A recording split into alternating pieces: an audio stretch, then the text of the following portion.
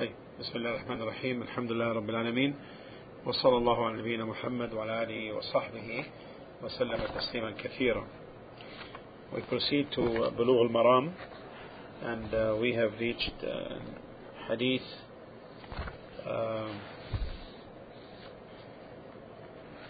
534, hadith of Sahl bin Sa'd رضي الله عنه أن رسول الله صلى الله عليه وسلم قال: لا يزال الناس بخير ما عجلوا الفطر. متفق عليه. The hadith of Sahl bin Sa'd رضي الله عنه, that the Messenger صلى الله عليه وسلم said that the people will continue to be on the right path, on goodness, as long as they hasten in the breaking of the fast. لا يزال الناس بخير.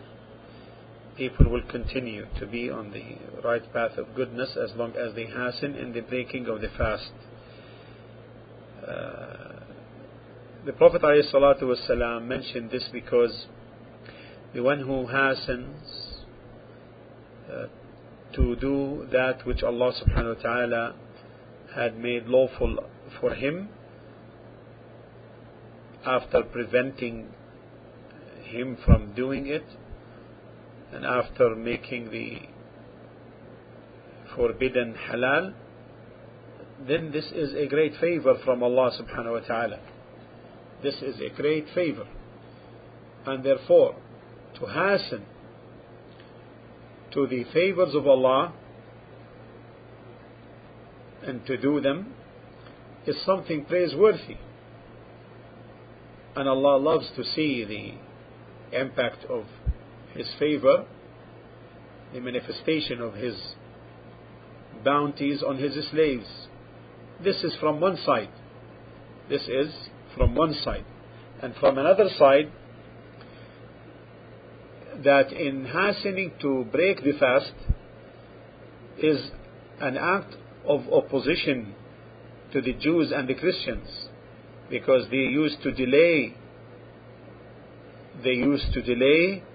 the breaking of the fast. And certainly opposing the Jews and the Christians is good, without any doubt. And it came in the hadith that this thing will continue to be predominant as long as people hasten to the breaking of the fast, because the Jews and the Christians delay that. And there is also in this, there is a following to the Messenger sallallahu alaihi wasallam. In this there is following of the Messenger sallallahu alaihi wasallam. And also in this this constitutes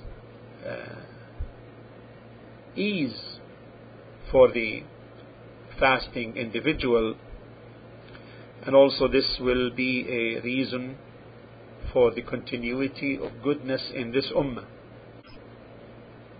Now, in the saying of the Prophet ﷺ, as long as they hasten in the breaking of the fast, this is conditional upon knowing the sun setting, or the most likelihood that it did. Meaning it's a must to know that the sun,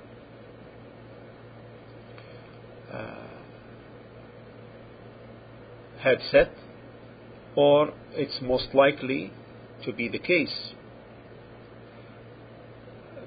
As to knowing is apparent, knowing the sun setting is apparent, and then about the most likelihood, then this is based on the hadith of Asma bint Abi Bakr radiyallahu anhuma, she and her father. She said, أفطرنا في يوم غيم على عهد النبي صلى الله عليه وسلم ثم طلعت الشمس. One day we broke the fast on a cloudy day during the time of the Prophet صلى الله عليه وسلم. Then the sun appeared, and it is clear that their breaking of the fast that day was not on certain knowledge Why? Because it's evident that the sun appeared, so they acted upon the most likelihood of its setting. So therefore, from this hadith, we learn that it incites the believers to hasten to break the fast. However, this is conditioned upon certainty of sun setting, or it's most likely that it did. And this takes the following situations. First, that the believer is certain that the sun did not set. In this case, it is not permissible for him to break the fast. Second, that it's most likely that to him that it did not set. Again, it is not permissible under this situation for him to break the fast. Thirdly, if he is hesitant, did it set or not, without a means of preponderance, without having the ability to preponderate either one, therefore here it is not permissible for him to break the fast. Why? Because the origin is the continuity of the daylight. The origin is the continuity of the daylight. The fourth, that it's most likely to him that it had set. In this case, it is permissible for him to break the fast. Fifthly, that he knows that it did not, that he knows that the sun had set. Then in this case, he is allowed to break the fast. Now, if someone says, how to know that the sun went to its setting? This is when its disk disappears and its highest or upper side is not seen. Now, then in this case it is considered that it had set, even though the light may stay. Even though the light may stay. And now suppose the sun had set on earth, and then you took a flight, and then you saw the sun. Should you refrain or not? The answer is you don't refrain. You should not refrain, because you broke the fast based upon legal evidence. So it's not possible therefore for you to fast twice. This constitutes the first benefit altogether. The second benefit is that actions excel one another, because the Prophet ﷺ said that people will continue to be on the right path of goodness as long as they hasten in the breaking of the fast. So if they delay, then they will not be they will lose this goodness. All of this because deeds or actions excel one another, and in this case between hastening to break the fast and between delaying it, one excels the other. Now, should the person break the fast before praying Salat al-Maghrib, or should he pray first then break the fast next? The answer is he should break the fasting before he prays.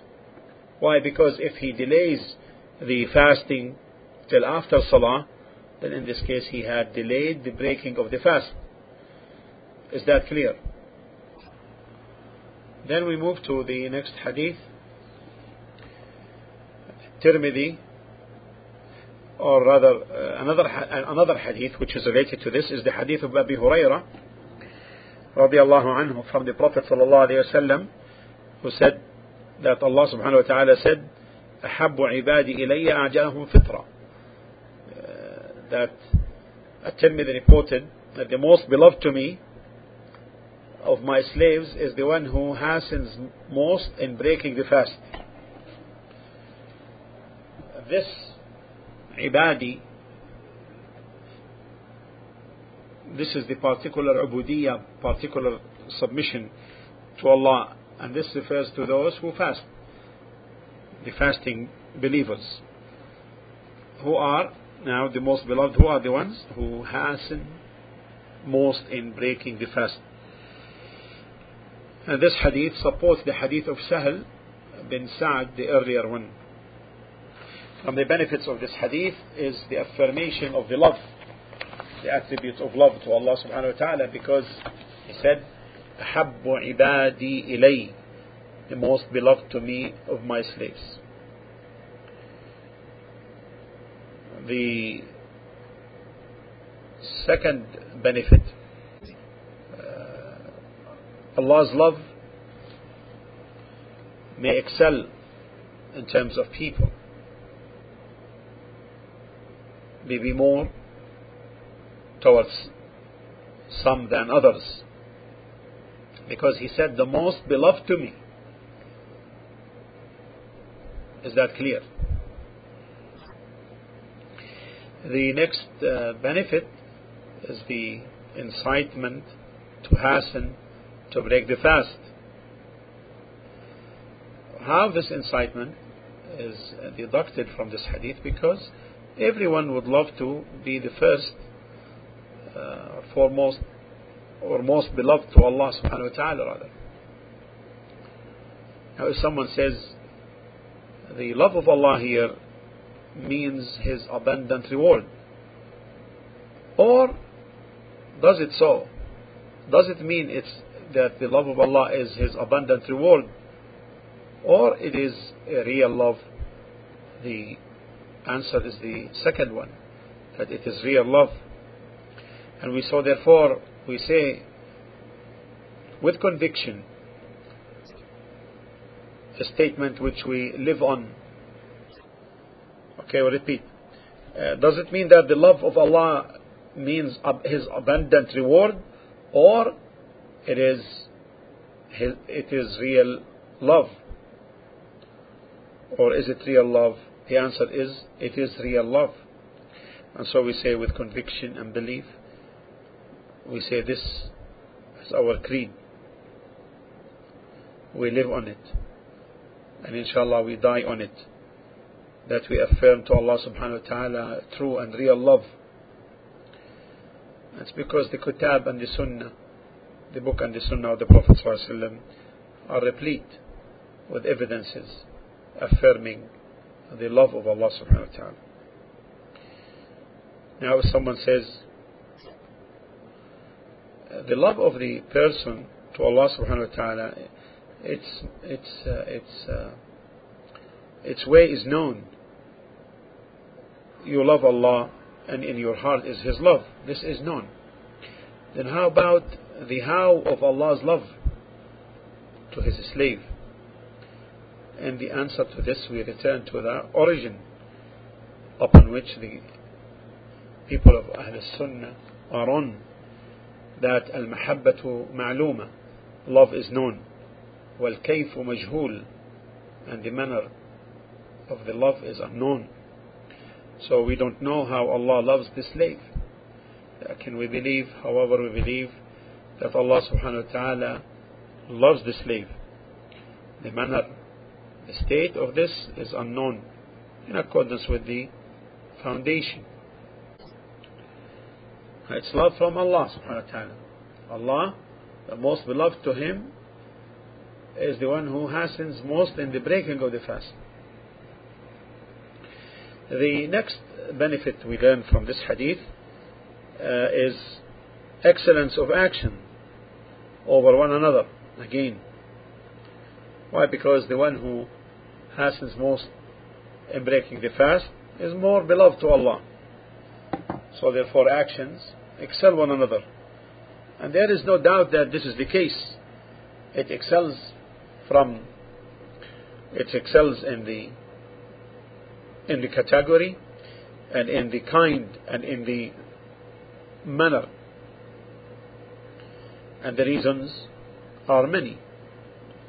Example, the category of what is obligated, al-wajib, okay, al-wajib, what's obligated is better than what's optional, right? Al-wajib afdalu min al-nafl. So from this category, the obligation is better than the voluntary, because Allah subhanahu wa ta'ala stated in al-hadith al-Qudsi,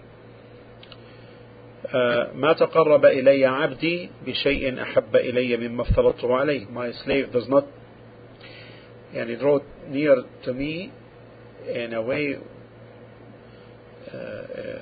more than he draws near to me by complying to that which I had ordained upon him.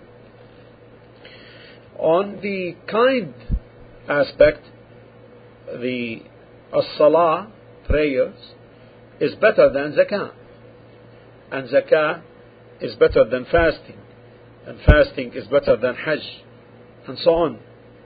And the righteousness,